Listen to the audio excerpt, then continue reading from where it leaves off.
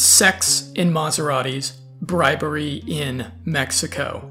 The final chapter of How to Be Cross-Eyed, Thriving Despite Your Physical Imperfection, a memoir and life hacking manifesto. 10 years ago, an odd twist of fate involved me in a rather perverse situation of seemingly limitless decadence and excess. In my budding career as a nightclub and party promoter, I would canvass parking lots downtown with glossy flyers for my upcoming events. Before young people spent more time on social media than they do watching TV, this was quite effective marketing. I had my cell phone number on these flyers, and one day during my lunch break at my corporate office job, I received a phone call from a rather pompous man named Eric, who was apparently a much bigger deal than me. Another party promoter who threw parties with really big bands all around the country. I was a bit skeptical, but eager to network, so I stayed in touch with him. He'd call me and we would talk shop about the entertainment biz. Eventually, he invited me to meet him at a nightclub whose owner he knew.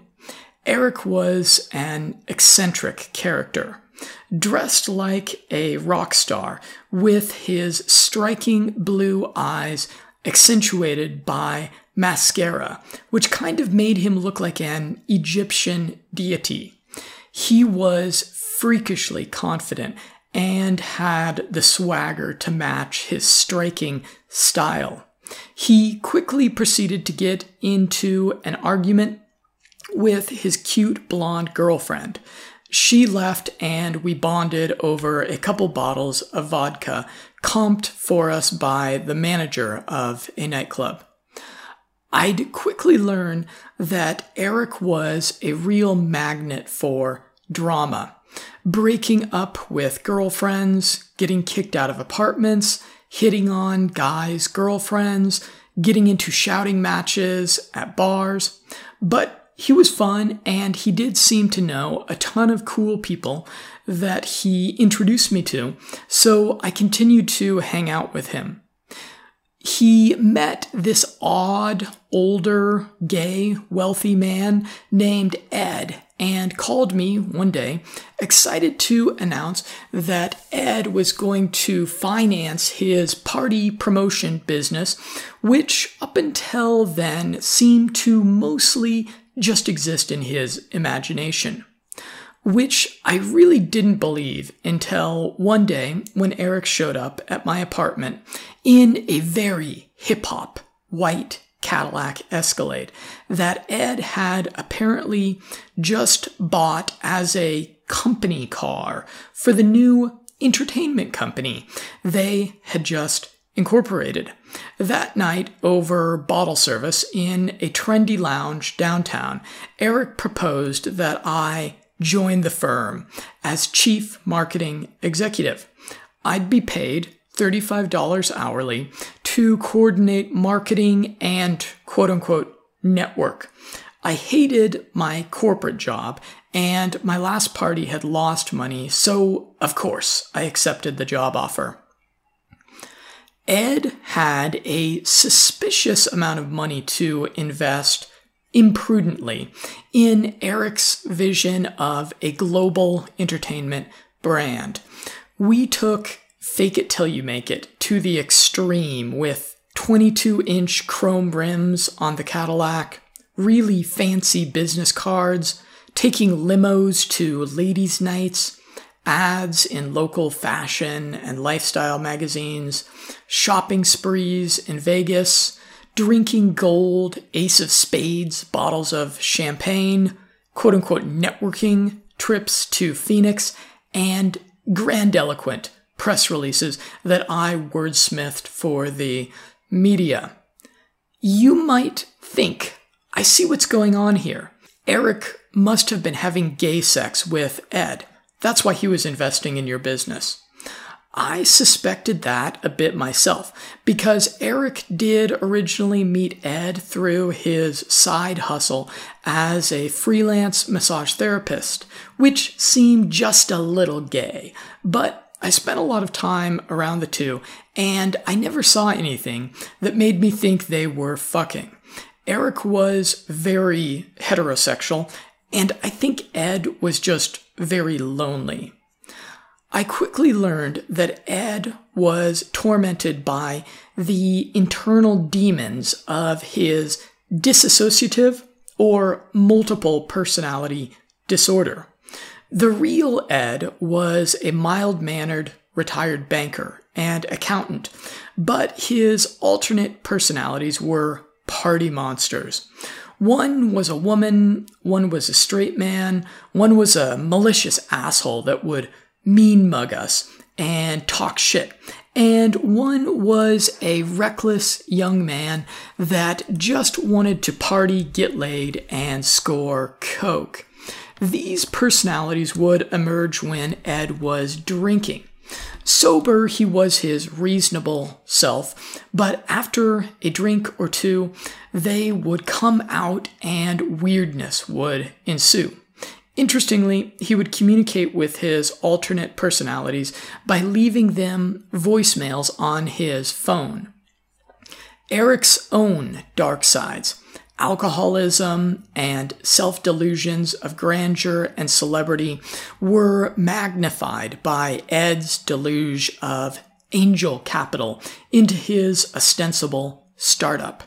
He started drinking at inappropriate hours of the day, and he certainly enabled Ed's excesses. One hungover morning, we went browsing at the Mercedes-Benz dealership. A few hours later, Ed was writing a check for the down payment on a second company car, a brand new black SLK 350 convertible Sportster.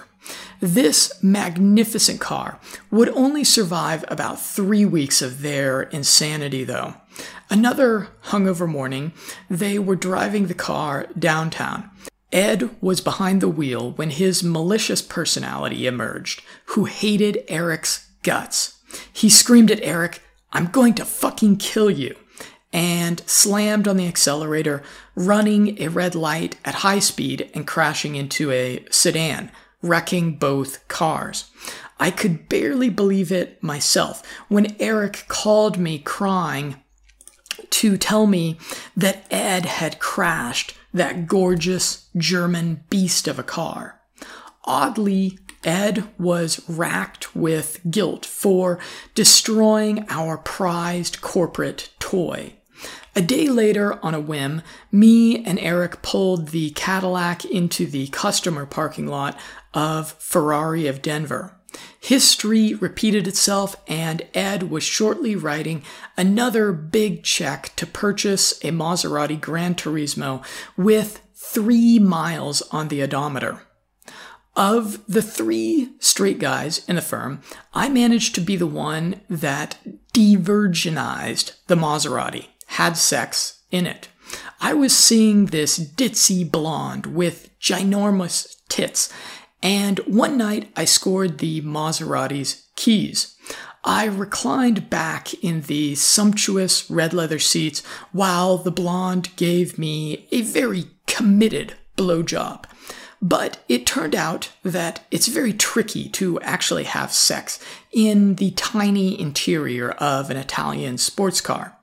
We climbed out, dropped our pants in the dimly lit parking garage, slid back inside, and she rode me reverse cowgirl as sexy tunes wafted out of the Maserati's exquisite sound system.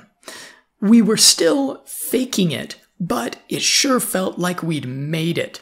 I will never be as cool as I was at 23 years old driving that car to the club. Early in my career in the entertainment biz, I'd befriended this guy who was a popular local rapper. He recommended this book, The 48 Laws of Power. It turned out to be just what I needed at the time. The book illustrates 48 different amoral principles of power dynamics with fascinating historical anecdotes. The Machiavellian tactics it explained showed me how to navigate the perverse politics of our little cash-drunk company, make myself useful, and deftly exercise frame control with Ed, who had the money, and Eric, who had the power. The insanity of this chapter of my life reached its crescendo when we impulsively decided to book a stay at an all-inclusive resort in Mexico during spring break. The drama started as soon as we touched down in Mexico. The fourth guy in the company, Patrick, was flying out on a flight about 2 hours after mine. I waited and waited, and Patrick didn't arrive on the flight that he was supposed to. I called the airline, and the flight had indeed arrived in Mexico, but Patrick was not on it. About 4 hours later, I finally received a call on my cell phone from the longest phone number I've ever seen in my life. I answered, and it was Patrick. We'd been drinking before getting into the limo that took us to the airport, and apparently Patrick kept drinking at the airport and on the flight to Miami. He saw the old ashtrays on the airplane and, drunk, craving for a cigarette, lit one up while on the flight, which he got into a lot of trouble over. In Miami, he talked his way out of being arrested by the FBI for what's apparently a pretty serious infraction and was put on another flight to Mexico and a blacklist of passengers not allowed to be served alcohol on a flight. Drunken antics ensued in Mexico. We clubbed till 8 a.m., took vodka shots at noon, licked waitresses at Hooters, and Ed and Eric were on a nonstop mission to score questionable Mexican cocaine. One drunken morning, we got in this silly competition to see how far off our 13th story balcony we could throw room service plates. Things escalated, and we ended up throwing the patio furniture off. There was a barrier wall, so nobody was walking below in our impact zone. We weren't trying to kill anyone.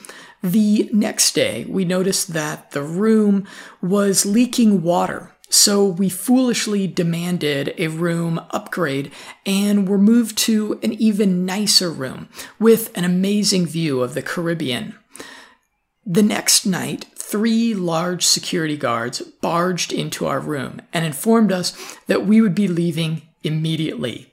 Ed was furious to be kicked out, especially after they made him pay a $500 fee for the destroyed furniture. As we stormed out of the hotel, they informed us that the police had been called and we would be arrested. Fortunately, Ed had been sleeping with a local Mexican guy who taxied us around. He came and picked us up, and the cops stopped us anyways, and we had to bribe them.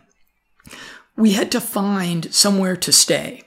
It's next to impossible to find somewhere to stay in Cancun in the middle of spring break. We drove from hotel to hotel inquiring, and we finally checked into what was probably one of the most opulent resorts in the whole town, Agua Cancun, where the decadence continued. In between room service and the 2 palatial suites Ed rented, we ran up a $3,000 bill in 2 nights. Weirdly, just before our Mexico trip, Eric had fallen madly in love with this rather mediocre woman who he'd hooked up with after a boozy night at a gay bar, who was a practicing pagan witch. There seemed to be a telepathic connection between the witch, Patrick, Eric, and Ed. She was keeping tabs on us and could send them messages somehow. It was very strange and just accentuated the craziness of the whole week. But it didn't stop Eric from talking to her nonstop on my cell phone and running up a $700 international minutes bill. I was growing increasingly distraught at the egregious opportunity cost of wasting what must have amounted to at least 6 figures on partying and toys instead of spending it on actually building a business and organizing events. One sober day, I carefully worded an email to Ed and Eric urging a modicum of fiscal conservatism, which was met with scorn and a docking of my salary. The firm did manage to organize one event, which predictably flopped. Ed spent about $20,000 to throw a benefit event at an enormous ballroom attached to Invesco Stadium, where the Denver Broncos played football, and only about 100 people showed up. A failure that I certainly had something to do with, being the number 3 guy in the firm and marketing director. I was in well over my head. I had less than a year's experience as an event marketer, and the target demo of the party was Denver's gay crowd, who I really didn't have much connection to. The event was ostensibly to benefit an AIDS charity that Ed was marginally involved with, but benefits are kind of just marketing bullshit. It means that a portion of the proceeds of the event will be contributed to a charity. That portion could be 50%, 10%, or none.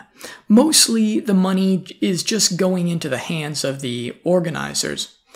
Not wanting to be further implicated with the extravagant idiocy of this ridiculous excuse for an entertainment company, I finally resigned. I certainly don't regret the whole affair. While there was a ton of dysfunction, they never asked me to do anything really wrong that violated my business ethics. The only person that got really screwed in the whole endeavor was Ed, and clearly Ed liked getting screwed. It was tremendously fun and a once-in-a-lifetime learning experience. I learned businessmen who begin bragging as soon as you meet them are bad news and likely full of bullshit. Faking it till you make it kind of works. It will open you up to opportunities you really don't deserve, but then you actually have to do some damn work. Money magnifies your dark sides. Intemperance with booze and drugs is a sure sign of bad character. It's not something that should be overlooked. Be careful of the people you do business with. Money and profit should not be the sole factor determining who you deal with. Mental health is no laughing matter. If you hang out with crazy people because they are just so much fun, they'll drag you into their insanity. If you end up in the hospital or jail, you have only yourself to blame. Gays have a different set of moral and social standards. I'm not saying they are all bad, but they aren't just like normal people. As they like to remind us constantly, they are deviants. The important thing to understand is that this playboy life of getting blowjobs from fast women in fast cars was a product of my intention and visualization, not dumb luck. 5 years prior to that, I wasn't getting blowjobs from anyone. I was just another aimless 18-year-old high school graduate making $9 an hour, trying to figure out what the heck to do with his life. A pickup artist ebook I had downloaded had me complete the exercise of mapping out what I wanted my life to be like in 5 years. I spent some time writing out things like, I wanted to be a socialite, a guy who spent his evenings carousing in stylish bars and nightclubs. I specifically visualized myself in fly suits going to meetings downtown.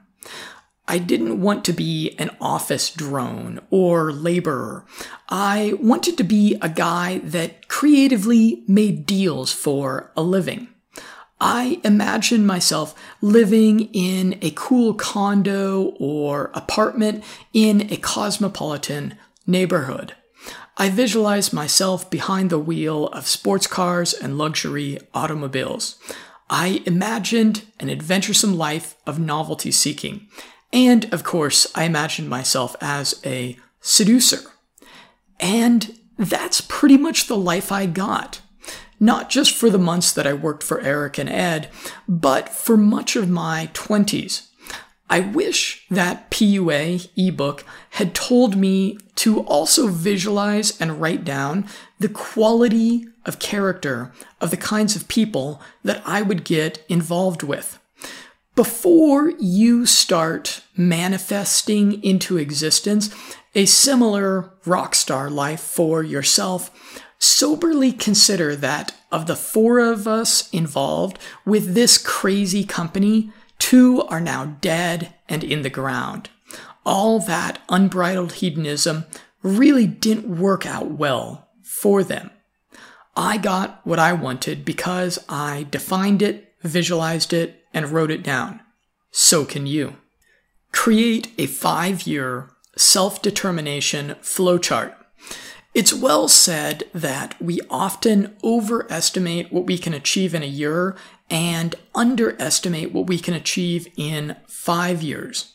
In 1 year, it's likely you'll be pretty similar to what you are right now. It's also pretty hard to say what your life will be like in 10 years. Some people's lives radically change for the better or worse in 10 years. However, in half that time, your life will likely still have significant resemblance to what it is now. I strongly encourage you to make optimistic predictions about what your life could look like in 5 years in these areas: business or career, education and learning, family and friends, finances, health and fitness, hobbies and entertainment, relationships and sex, things and toys, travel and adventure. Where will you live?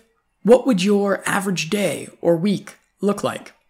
Try to strike a balance between your wildest fantasies and a reasonable prediction of how you will be living if you practice your best habits with discipline. Look at your Coach.me dashboard. You should have set this up by now if you're serious about thriving. And imagine those daily habits multiplied by 1,800, which is 5 years. MindMeister is one of my favorite tools for organizing my thoughts and ideas. So I'll suggest that you take like 45 to 60 minutes, fire up Brain FM for a 60-minute focus session to create a flowchart in MindMeister, which is free and takes just a moment to sign up for. I'll suggest that you link from the individual self-determination predictions to your habits in Coach.me. All of your 5-year predictions should connect at least loosely to your daily habits. If they don't, consider adding them to your Coach.me dashboard. Specificity is great. Actually be arbitrarily specific. And I link to mine in the article on Medium for this chapter. I've got the cool flowchart. Go check it out. Perhaps you can draw some inspiration or ideas from it.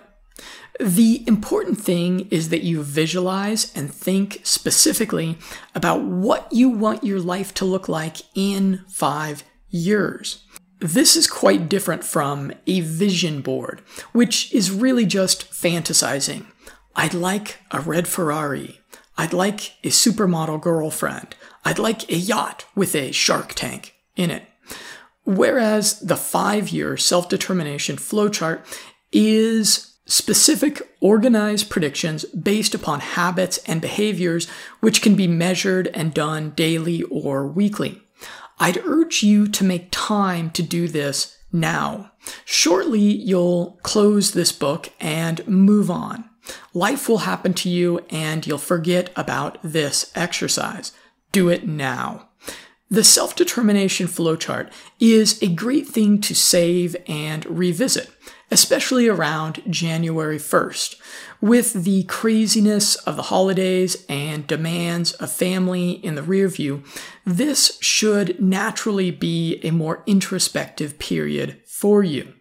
This is an ideal time to consider how you're doing, review your life, values, and habits, along with your medium and long-term goals. In conclusion, fate has cursed us with a costly physical imperfection, which, if you let it, will define the mediocrity of your life and relationships. It's probably the first thing people notice about you, and it may always be.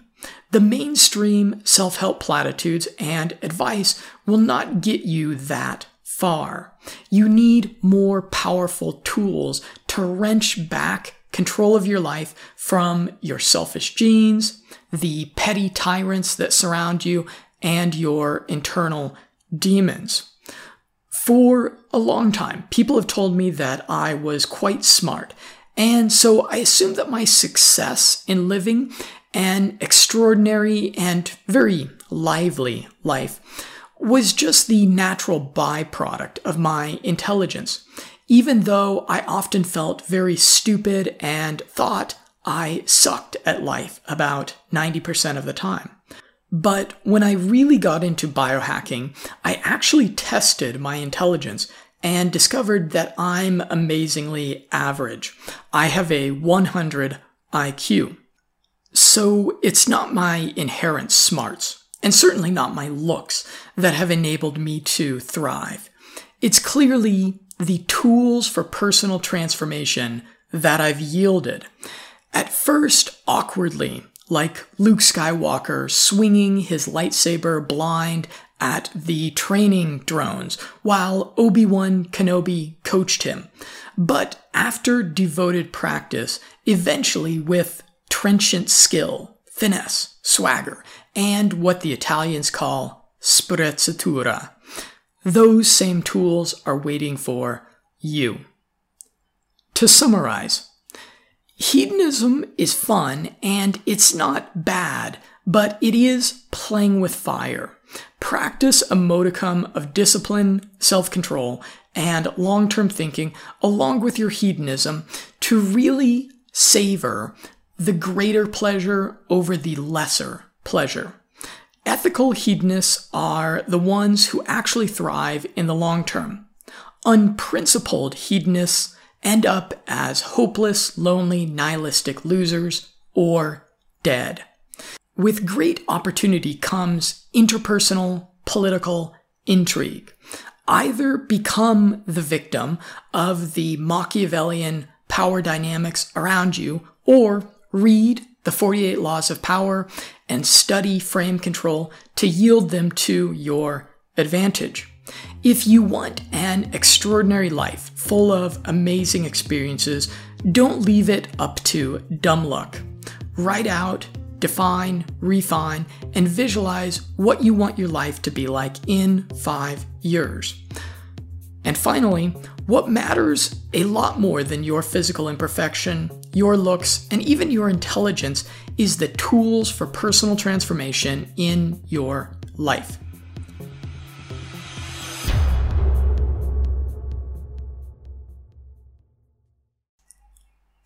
Thanks again for listening.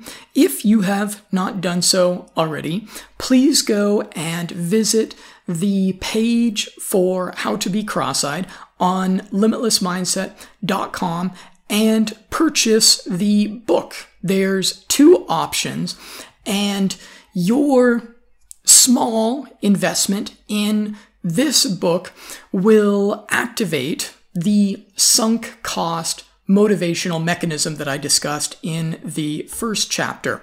It will engage something in your mind that will make you a whole lot more consistent in following through, taking action, doing the things you should be doing, quitting the things you should be quitting, and positively transforming your life. Again, I'm Jonathan, and I look forward to a continued conversation with you.